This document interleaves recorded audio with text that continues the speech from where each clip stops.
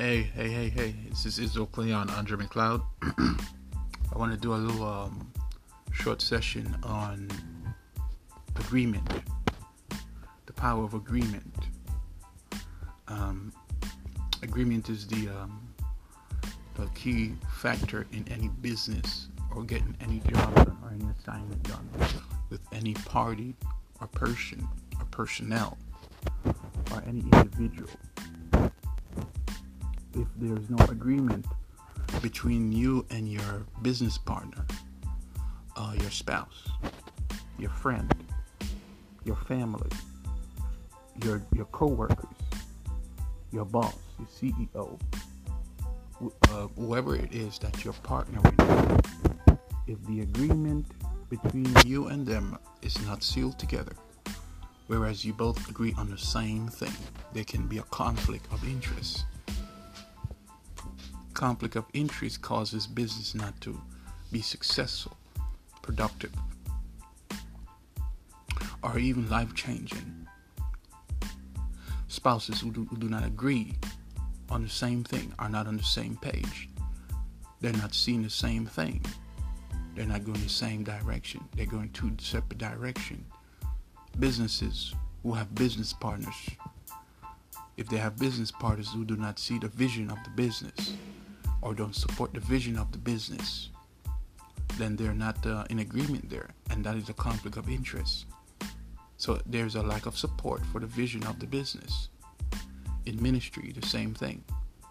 When we have the vision of the ministry, if the minister, the lead minister who has the vision of the ministry, and his and the staffs of the ministry are not in agreement with what God has said, or the vision that God has said, that means there's a conflict of interest, a disagreement. The main purpose of this short session is that disagreements, which is a lack of agreement, is your hindrance for the full grace and the blessing.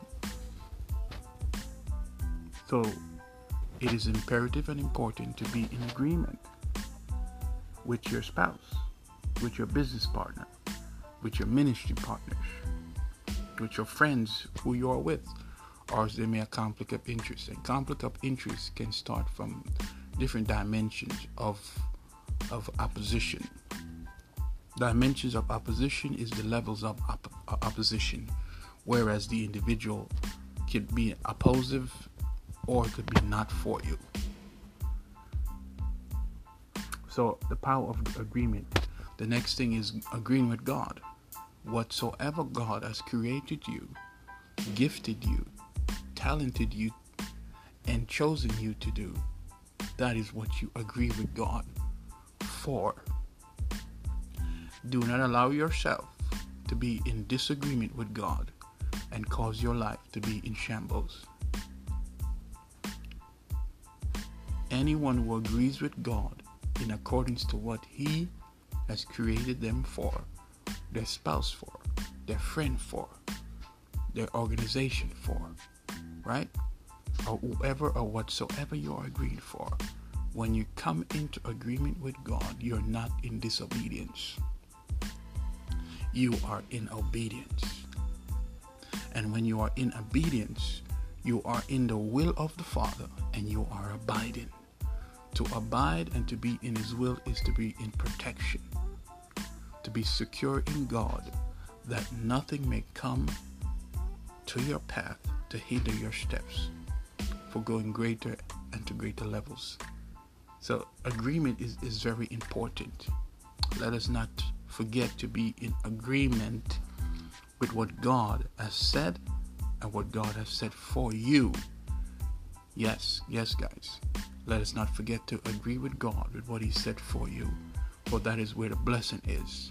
If you are coming into disagreement with God, you hinder your blessing. Don't disagree with God. Agree. Right? And that is the short session of agreement.